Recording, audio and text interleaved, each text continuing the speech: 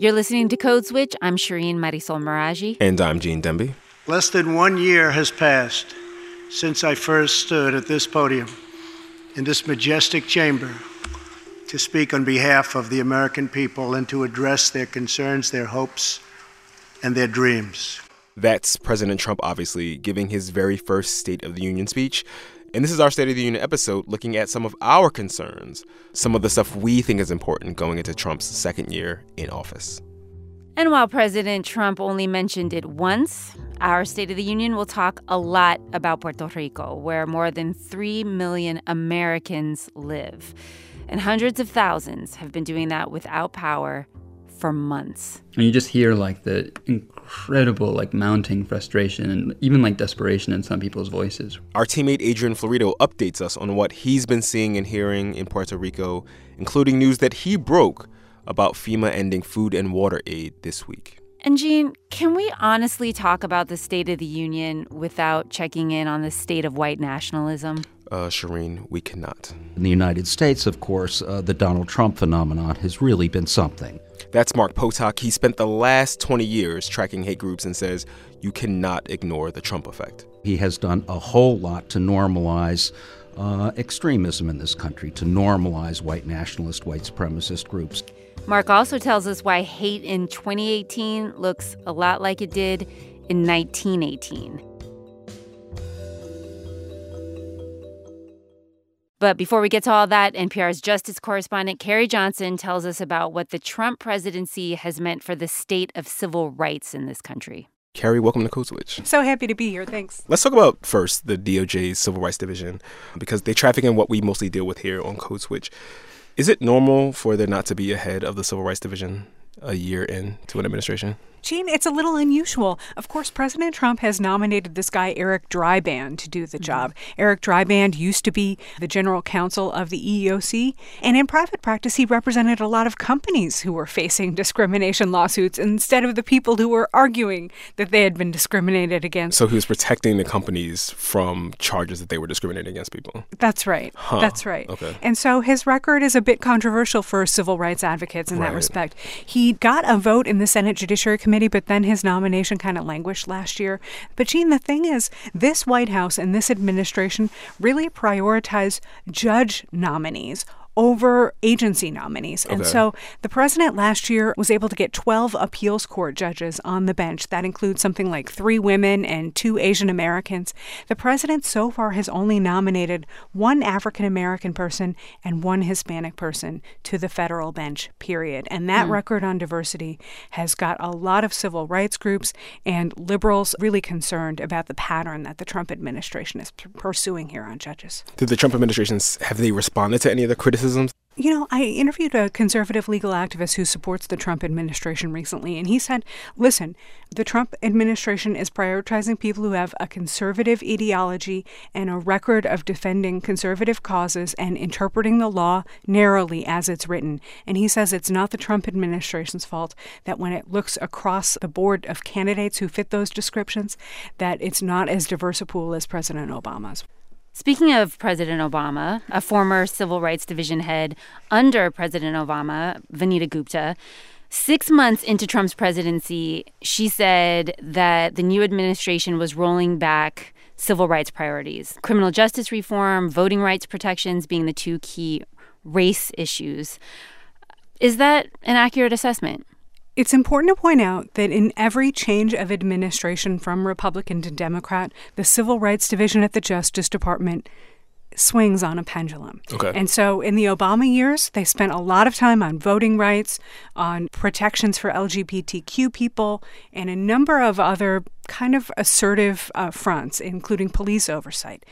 Everybody knew that when President Trump, a Republican, got elected, the pendulum was going to shift the other direction a little bit with respect to civil rights. But when you canvass civil rights advocates, what you hear is that they're surprised at how far that pendulum has swung. You know, Jeff Sessions came into power, and within a matter of weeks, if not months, he revoked Eric Holder, Attorney General Eric Holder's guidance to prosecutors and said, I think we need to get smarter on crime and we need to punish people to the fullest extent of our abilities. Whereas Eric Holder and then Loretta Lynch, Obama's last attorney general, had talked about only seeking maximum charges against drug offenders in certain cases where things were very violent. Jeff Sessions is instructing prosecutors across the country to charge the maximum penalties allowable under the law. He's changed positions on at least 2 major voting rights cases. A case in Texas that's been in the courts for 6 years or more. The Obama Justice Department sided with black voters or prospective black voters in Texas. When the Trump administration came on board, they changed positions and they dropped the claim that Texas lawmakers were intentionally discriminating on the basis of race through this big voter ID law that they passed. A court in Texas has since sided with the voters and against the Trump administration, but it was a huge change in position after 6 years of fighting on behalf of these prospective voters to then side with Texas, and that's what the Trump DOJ decided to do. There was another case in Ohio where the Trump DOJ changed positions. That case had to do with voter rolls, lists of voters. And there's been an argument, a nonpartisan argument, actually, that some of these voter rolls, these lists, contain old names, people who died, people who moved, and you got to clean up those voter rolls. But in Ohio, what they said was that if you don't vote for a certain number of years, we're just taking your name off the list. And civil rights advocates said that's not fair because sometimes people move legitimately, but they still live in the state. You need to give them more of a chance to prove their current identity, to stay current, rather than just X their name off the list. The Trump DOJ changed positions in that case, and it now says that you should be able to, as a state, purge your voter rolls. The Supreme Court heard argument in that case, and while the decision is not yet out from the Supreme Court, the news coverage suggests that the Supreme Court may well side with the Trump DOJ in that case. Okay. You mentioned that the DOJ under Trump and Sessions have reoriented themselves to criminal justice reform. And so we know that there were some consent decrees. And real quick, a consent decree is an arrangement that the federal government enters into with local police departments to oversee the way they carry out their practices and to try to reduce instances of discrimination. Where do those stand now under the Sessions Justice Department? This is one of the biggest changes between the Obama Justice Department and the Trump Justice Department right here. The Obama Justice Department prioritized using a law that was passed by Congress after Rodney King's beating to look into patterns or practices of discrimination, like excessive force or illegal stops, all of that kind of thing. Jeff Sessions and Donald Trump view law enforcement as their partners, as their friends, not groups that they want to oversee or get in the business of. And one of the first things that Jeff Sessions said was, we are not going to be doing these consent decrees anymore. That had immediate impact in 2 cases. The Obama folks were rushing to get a deal in place with the Baltimore Police Department before they went out the door. The Baltimore consent decree did go through. They were also rushing to finish their report on Chicago's police department. The Chicago case never moved forward. And so now Jeff Sessions is not doing these kinds of investigations. To be fair to the Trump civil rights folks, they are still prosecuting discrete incidents involving police brutality, but they are not doing deep dive investigations of entire police departments. And people like Vanita Gupta say that's a problem because if you only focus on individual actors who do bad things, you miss the patterns. All right, Carrie, so you've been talking about what the DOJ Civil Rights Division is doing differently, or maybe rolling back what the Obama administration was doing. What are its priorities? You know, they say that prosecuting hate crimes are a big priority of theirs. They are enforcing the Shepard-Byrd hate crimes law from 2009, which covers victims who are LGBTQ. And they have prosecuted cases. They are doing investigations into things like the deadly incident in Charlottesville, Virginia last year. Nothing has come out about that, but they say they're still looking into civil rights violations, federal civil rights violations there. All right, let's turn to weed. Whoa, yeah. Wake up. There's legal weed, and we know that Jeff Sessions has a personal beef with it. He's compared it to heroin. He says it's responsible for violent behavior. And there's a lot of data out there showing African Americans and Latinos are more likely to get arrested for cannabis-related offenses. So what's the update on Attorney General Sessions' plans to enforce federal drug laws? Well, you know, Shireen, there's a bit of chaos here. There's a bit of a cloud of uncertainty. And if you talk to people inside the Justice Department, they're just fine with that. That's because Jeff Sessions revoked recently some guidance the Obama Justice Department had put out, saying essentially the federal government in states where marijuana is legal is not going to enforce the federal marijuana laws on the books unless there's evidence of violent behavior, cartels, trafficking, marketing to little kids, or shipping the drug from a state where it's legal to a state where it's not legal. And mostly, the Obama Justice Department hewed to those priorities.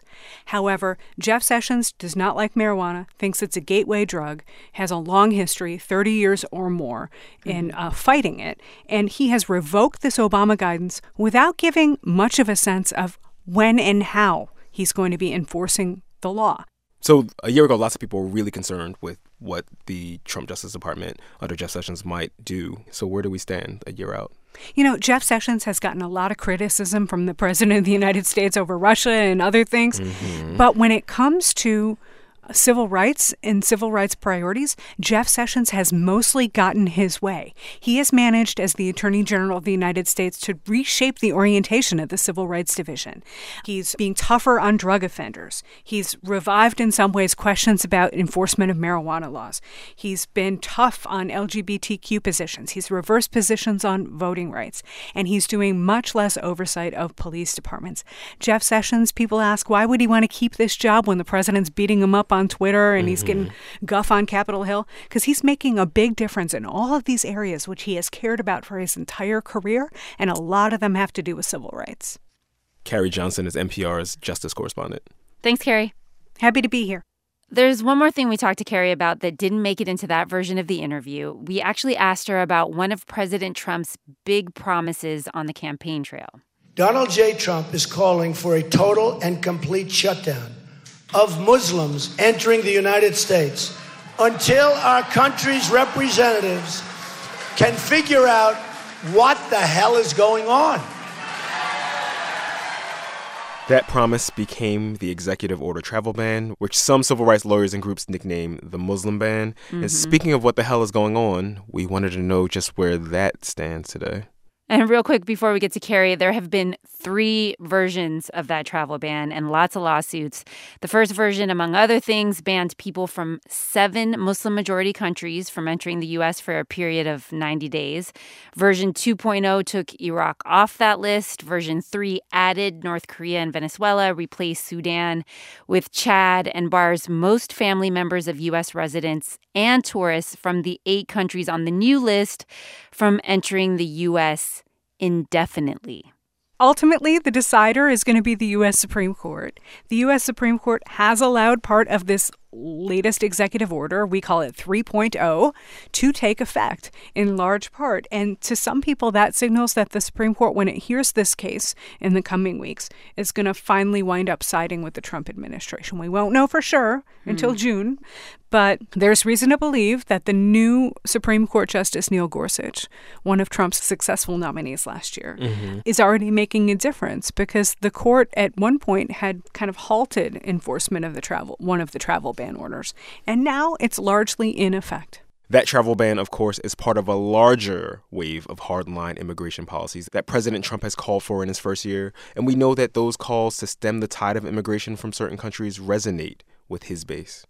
Mark Potok, who's been studying hate groups and the radical right for 2 decades, says those calls also resonate with white nationalists and supremacists. And Potok says that racial nationalism is back in a big way, and in a way we haven't seen in nearly 100 years, both here and abroad. The last couple of years have really been extraordinary. In the United States, of course, the Donald Trump phenomenon has really been something. You know, he has done a whole lot to normalize extremism in this country, to normalize white nationalist, white supremacist groups, and so on, by either failing to criticize them, by essentially endorsing them, talking about the very fine people who were marching with the Nazis in Charlottesville, Virginia, all those kinds of things. And we are not alone. The very same thing is going on in Europe, where we're seeing once again the rise of extreme far-right racial nationalist parties in places like Poland and Hungary, and just recently the Czech Republic, Russia, and so on. So, to me, to sort of look at it in the widest way, I think that in the United States, we're going through a time that is very similar to what we lived through as a nation in the 1920s, 1910s, the 1920s. Mm-hmm. That was a time when the country was changing massively in huge ways. It was becoming an industrial country, an urban country, when it had been a rural country. Women had just gotten the right to vote. Women were working in factories and out of the home. Communities and countries were drying up and falling apart. So all of these kinds of things led in the 20s to a real proto-fascist movement. Ultimately, the United States chose a different way as we entered the Second World War. But there was a time there where it looked like racial nationalism, scientific racism was very, very strong in this country and very much in the mainstream. And I think there are a lot of parallels to what is happening today. Can you talk more about where immigration fits into this rise in racial nationalism that you're talking about? Sure. I think it is the single key to what we're talking about. In the 1910s and the 1920s, between 13 and 14.5% of the population in the United States was foreign-born. We are just now reaching 14% for the first time since the 1920s. That is very closely allied with this kind of reaction. Of course, in the 1920s, what that kind of racial nationalism ultimately brought us was the largest Ku Klux Klan in history, some 4 million members, 25,000 of whom paraded down Pennsylvania Avenue in front of the White House at that time. And it also brought us the 1924 Immigration Act, which was the racist quota system, which essentially kept everyone out of the United States except for Northern Europeans. What do we know about the way that white nationalists think about and see Donald Trump and his administration a year into his administration? Well, they've been a little back and forth. Of course, when Trump first won the election, very shortly thereafter, there was an infamous conference held in Washington, D.C., in which white nationalist leader named Richard Spence said, hail Trump, hail victory. Hail Trump, hail our people, hail victory. And got in return a lot of Nazi salutes, a lot of Sieg Heils. So at that point, the Richard Spencers and the David Dukes of the world were just absolutely celebrating. They thought they could do no better than Donald Trump. In the years since then, there have been some ups and downs, but still, I think more up than down for Trump. His return to immigration is kind of the chief issue in front of us right now, along with his comments about Africa, about Haiti, and places like that, have all kind of re-encouraged that same set of people on the far right, on the alternative right. Who are you going to be watching especially closely when it comes to these hate groups in the next year? Well, that's an interesting question because I think that kind of organized, on the ground, so to speak, brick and mortar hate groups are much less important than they were when I started this work about 20 years ago. Back then, the radical right was very much dominated by fairly large and relatively well-organized institutions, groups like the National Alliance, the Aryan Nations, the World Church of the Creator. And what we are seeing more and more of are individuals acting on their own. And I think when we think back to Charlottesville last summer, what was, in a sense, most remarkable about it, aside from the murder of, the poor woman who was killed. Heather Heyer. Heather Heyer, was the fact that most of those people who showed up there were not known. So we're seeing very large and kind of frightening numbers of young whites, often in college, becoming more and more openly attracted and more openly endorsing of white nationalism and white nationalist ideas. So after this last year of watching this white nationalist fringe become emboldened, is any of this stuff getting better? Yes. I don't think that things are getting better right now. They seem to be getting worse. We've seen, for instance, a very definite rise in anti-Muslim hate violence in the United States that I think can be fairly directly traced to the sounds that are coming out of the administration and the president's mouth. However, in the long haul, I think what is really going on is that we as a society are adjusting to massive changes. Some of them are cultural, many of them are economic, and certainly they are racial as well, in the sense that this is a country that's been 90% white for almost its entire history, but we are now about 62% white and rapidly becoming less so. So what I'm saying is that I think that we're going through a very tough time, but I have some real confidence that ultimately we will come out of this tunnel. You know, it may be 10 or 15 years, but I think in the end we will be in a better place. Thank you, Mark. My pleasure. Mark Potok monitored and reported on extremist groups and hate groups for the Southern Poverty Law Center for 20 years. Now he's writing a book.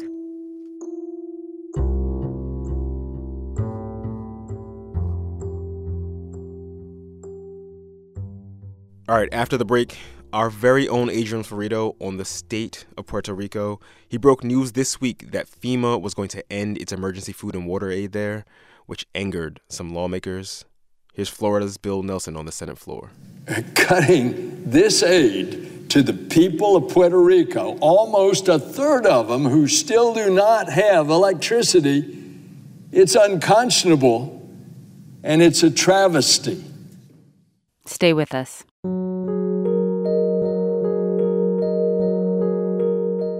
Support for Code Switch and the following message come from St. Martin's Press, publishers of When They Call You a Terrorist, a Black Lives Matter memoir by Patrice Khan Cullors and Asha Ben-Dali. When They Call You a Terrorist is the emotional and powerful memoir of one of the co-founders of Black Lives Matter. It is her side of the American story, a life that speaks to the urgency of the movement. When They Call You a Terrorist is available now wherever books are sold. Support for this NPR podcast and the following message come from Independent Lens, documentaries from across the country that remind us we are all neighbors. Monday nights on PBS and streaming free on independentlens.org. Presented by ITVS. You have access to an entire world of NPR with your smart speaker. Ask it to play NPR to check the news while you get ready for work or fix dinner, because there's a new radio in your house, and it's easier than ever to listen to Morning Edition, Wait, Don't Tell Me, and more. Ask your smart speaker to play NPR.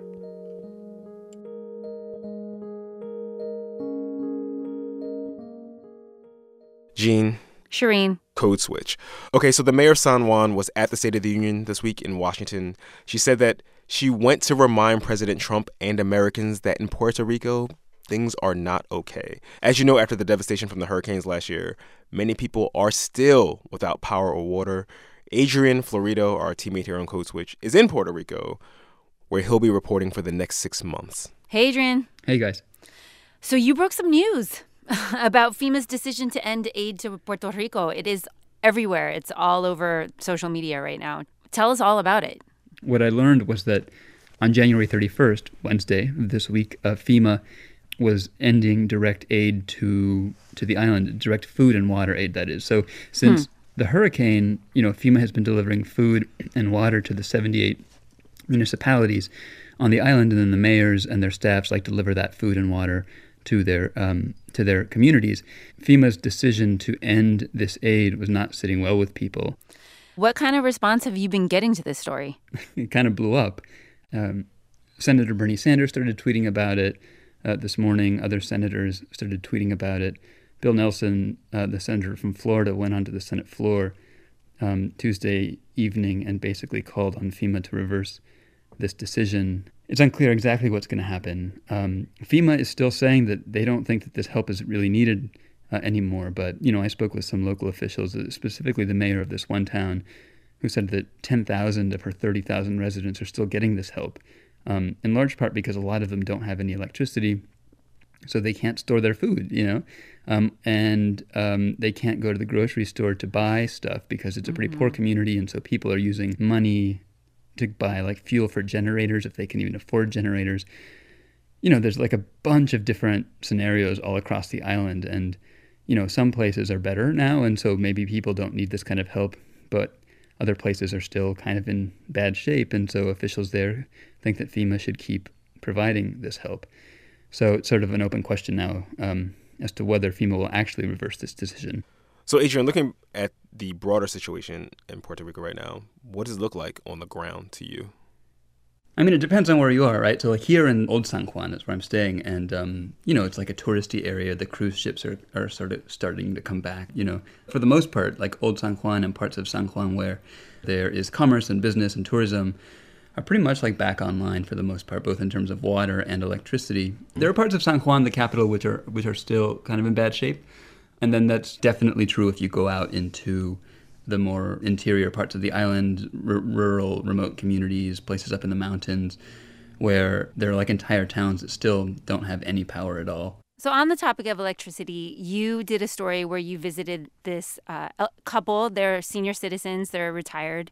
And, you know, they were basically watching the lights turn on, getting closer and closer to their house. Mm-hmm. And you spent some time with them, you know, as they were waiting for their electricity finally to come on. Oh, yeah. So one of the big things that's happening right now is because there's such like mounting frustration over not having power, a lot of local officials and mayors specifically are like wanting to take matters into their own hands and just start restoring their power to their own towns by like either hiring their own people or like getting these crews of volunteers.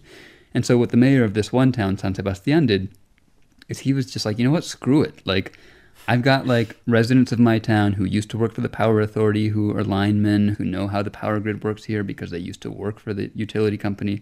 So we just like recruited this team of volunteers to go out and start restoring power in his town. And over the last couple of months, they've restored like, at this point, like 3,000 homes. And I went out with them one day when they were in this like hilly sort of area on the outskirts of the town.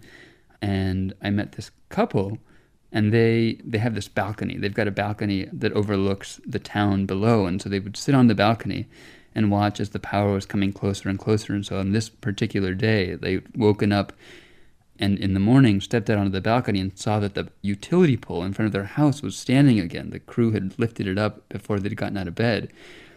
And the man, Luis Felipe, he said he literally jumped. He was like, oh, wow, it's like it's finally our turn. You know, it's like it's our turn. Today's the day. And so I spent the whole day there as the crews were like working on the power lines outside, and they finally got everything connected. And the guy who happens to be the police chief turned volunteer electrician like walks up to their house, like turns on the breaker and then steps onto the porch and like flips the porch light, and the light comes on, and the woman just starts like crying, you know, she starts crying, and the man like gets teary-eyed. And something as simple as the power coming back, you know, you imagine it's like not that big of a deal, but the things that it had meant for them for 4 months not to have power. I don't know. To me, it's a big deal. I can't imagine not having power for 4 months. I don't know how my family was doing it in Vieques. I would have been on the first plane to the mainland, which actually brings me to the next thing that I want to ask you about, and that's people leaving. We know that people were leaving Puerto Rico already before Irma and Maria because of the economic situation. What's going on now? Yeah, I mean, so like you said, right, like the exodus from Puerto Rico has been going on for like more than a decade, right, because the economy here has been in bad shape for about that amount of time. Right. But the hurricane like accelerated it dramatically. So it's like still hard to get exact figures, but estimates are that somewhere between like 200,000 and 300,000 Puerto Ricans left just after the storm. Wow. And it was kind of amazing because last week the Puerto Rican government released its new fiscal plan, its plan to sort of turn the island's economy around over the next several years. And the Puerto Rican government projects that in the next 5 years, it's going to lose another 20% of its population. 19.4% of the population the government projects is going to leave Puerto Rico between now and 2022. Wow. The demographics, of course, of the island are changing because it's like especially young people who are leaving, right? Right. And so it's a lot of older folks who are left behind. And so when you're talking about trying to get the island's economy back on track, the people who are contributing the most economically, you know, for the most, generally are younger people. Mm-hmm. And so this is why Maria has just like not only screwed the island over in terms of its power grid, you know, but now is like possibly compounding all of the problems that Puerto Rico has like was trying to just get out of like months before the storm hit, you know. That's Adrian Florido updating us on the state of things in Puerto Rico. We know that was really heavy. So we did ask Adrian, you know, which songs were giving him life right now. Are you listening to some Puerto Rican music? I really hope you are. You know what I've been listening to, actually? Not like actively, but passively. is reggaeton. Reggaeton is like the music of the youth here, and you know, and I am not of those I'm not of them. You are youth. It's the reggaeton is the same beat over and over again. Dum chiki dum chiki. Can't stand It's that. not for me. Does that make me old? Hey, you know what?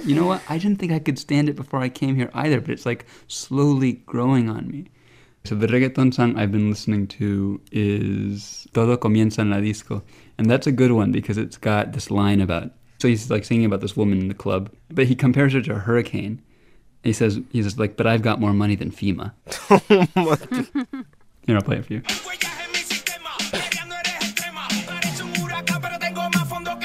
Oh, there we go. You hear that? I heard it.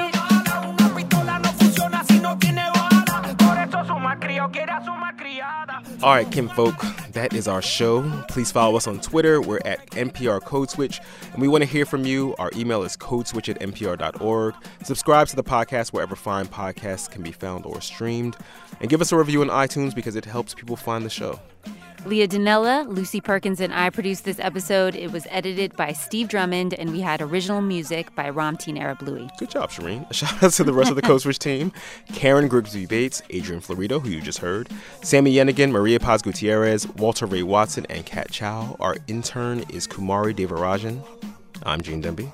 And I'm Shireen Marisol Meraji. Be easy, y'all. Peace.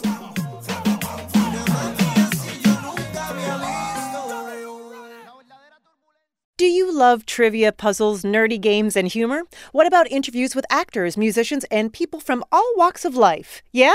Then join me, Ophira Eisenberg, host of NPR's Ask Me Another, every week on the NPR One app and wherever you listen to podcasts.